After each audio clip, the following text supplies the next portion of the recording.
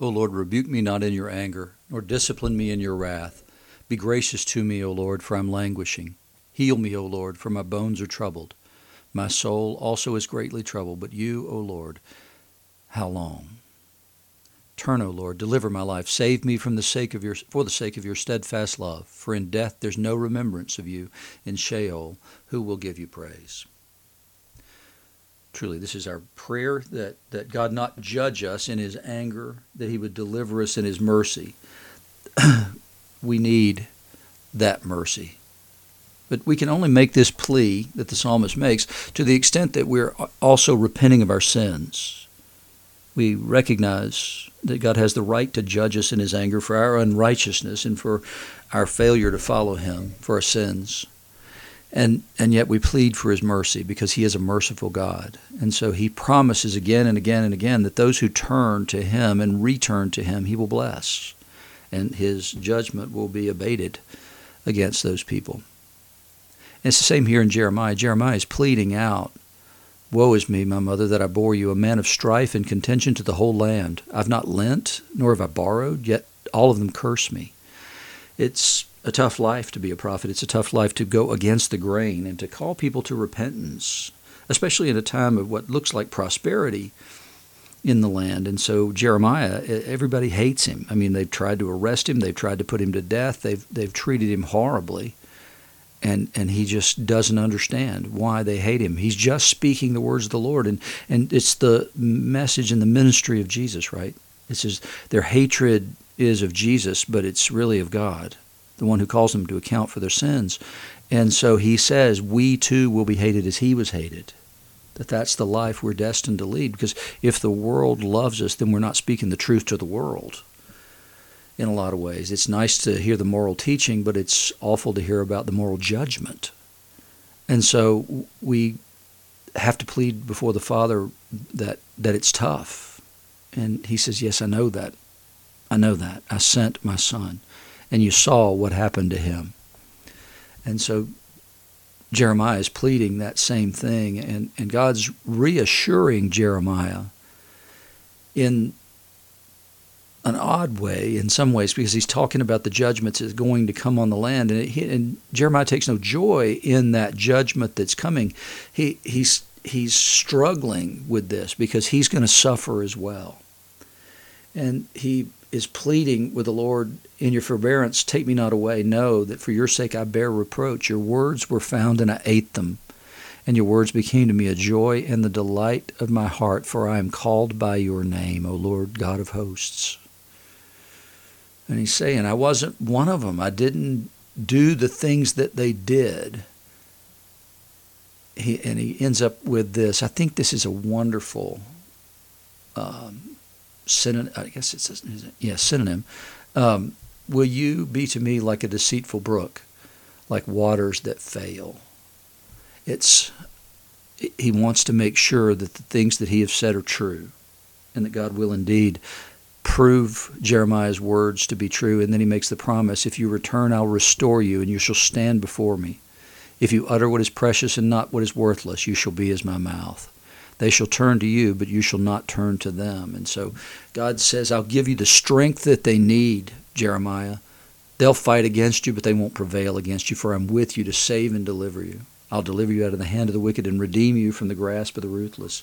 And so it is, to the extent that we're proclaiming Jesus Christ and him crucified, to the extent that we're proclaiming him as the only way, the truth, and the life, then God will be with us as well, and he will give us that same strength so long as we continue to proclaim truth in his name.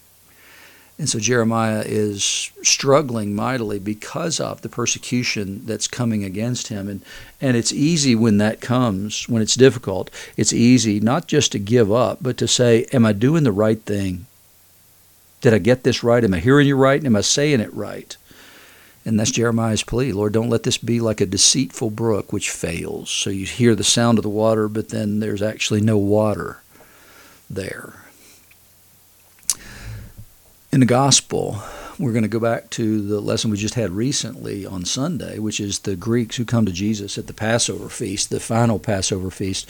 They come and they want to see him. They've heard the stories. They've heard about Lazarus. They've heard about the blind man. They've heard all these things. They've seen the triumphal procession into town where the people proclaimed him as king, and now they want to know who this is. And they want to have a private audience with him. And Philip and Andrew ask Jesus, and Jesus then says nothing more than, the hour has come for the Son of Man to be glorified. Which sounds like something totally different than what's actually going to happen. There's no way the disciples heard that in that way. He gives this veiled sort of reference, if you're not listening for it at the time. Truly, truly, I say to you, unless a grain of wheat falls into the earth and dies, it remains alone. But if it dies, it bears much fruit. Whoever loves his life loses it, and whoever hates his life in this world will keep it for eternal life. If anyone serves me, he must follow me, and where I am, there will my servant be also. If anyone serves me, the Father will honor him. And nobody could possibly have thought that this was going to be a Roman cross at the end of this week. They're riding the crest of a wave that nobody saw coming several years before that, but now it's become a foreseeable thing because of all the incredible things Jesus has done. Even the blind man said, nobody's ever done this in history. Nobody's ever healed a man born blind. And then they said nobody's ever done the miracle like he did with the raising of Lazarus from the dead. And so it looks like we're moving towards a coronation. It seems pretty simple that that's where this is headed. He's proven everything that he needs to prove. And the proof is the world is going out to him, and the proof is the people proclaimed him the king as he came into town. And so it looks like the Messianic age is about to be realized. And Jesus has given these dark words about falling into the earth and dying, and whoever loves his life loses it. Whoever hates his life in this world will keep it for eternal life. That doesn't fit with the expectations of the people at this point in time. They're guarding this incredible celebrity, and who has any idea that only in a few short days the guy that was just proclaimed as king will then be on a cross, dying mocked, wearing a crown of thorns. No one could possibly have imagined how this week would end.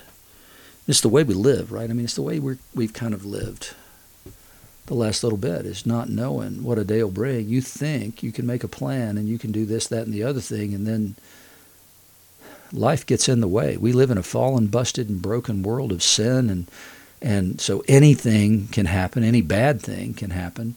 You just don't think it'll ever happen to you.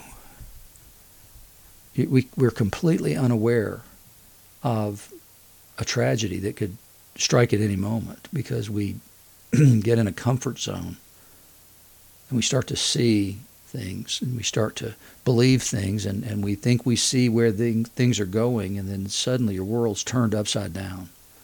And here the disciples think they see what's going to happen next. I'm sure they were really excited about what the future would hold, and possibly even this week during Passover, God's going to do this great thing, and then suddenly the world is going to be turned upside down, and Jesus gives them that warning in this dark response to their request for the Greeks to come and see Jesus.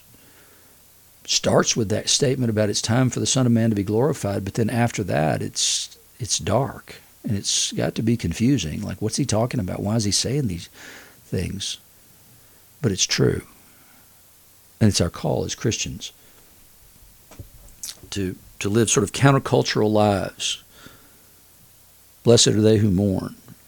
You know, those kinds of things, the things that see that pain in the world. And sometimes the only way we can see the pain in the world is to experience the pain in the world. And so here the disciples, whatever they may be thinking, they're following the Messiah. They're going to be right and left hand. You know, that's what John's mother asked. And suddenly they're going to find that the only way to get there is through the cross and those horrible 3 days, and then blazing joy of resurrection on Easter. But it's a difficult journey. You walk through the valley of the shadow of death in order to get there. And Jesus is warning them for that. It's not preparing them. They weren't prepared. No matter how many times he told them what was going to happen, they were not prepared for that. They're only hearing the glorification part. But they had no idea how much glory would come through that pain and suffering and death. No earthly idea how much greater the resurrection of Jesus would be than the raising of Lazarus from the dead, because Jesus' resurrection from the dead was permanent. It's a powerful thing to see this and to know that the word is going to go out from this place about him. There may be great confusion when these people leave town and head back to their places, but the word's going to go out and people will have heard. And then the job of the apostles is going to be to go and preach the gospel of the resurrection. You might not have heard the rest of the story, or maybe you have. Maybe you heard a rumor of what happened after that Friday. Let me tell you that story. Let me tell you about the resurrected Christ. The one who is now glorified, sits at the right hand of the Father and will reign there throughout all eternity. The one we await his coming again. It's a powerful message, and Jesus is preparing the ground, although nobody could imagine what he was preparing them for. In Philippians, Paul has the benefit of hindsight to know these things, and so Paul says, hold on to what we've attained. And the way that he says to hold on to what's been attained is to join in imitating him and keep your eyes on those who walk according to the example you have in us. For many of whom I have often told you, and now even with tears, walk as enemies of the cross of Christ. And so he says, keep walking on the upward way. Keep following that path. Be truly followers of Jesus in all you do. Keep your eyes fixed on him. And he says, it's painful to me to see that they're walking as enemies of the cross of Christ. And Paul knows what that looks like because Paul had once been an enemy of the cross of Christ himself. He was the one who's persecuting the church, denying Jesus to have been the Messiah. And now he sees that that cross, that thing that's folly, the thing that's an insult, the man who died on the tree, is the hope of God. It's the hope of everlasting life. What seems like the most ludicrous thing in the world to unbelieving eyes becomes the most powerful symbol of God's love for humanity.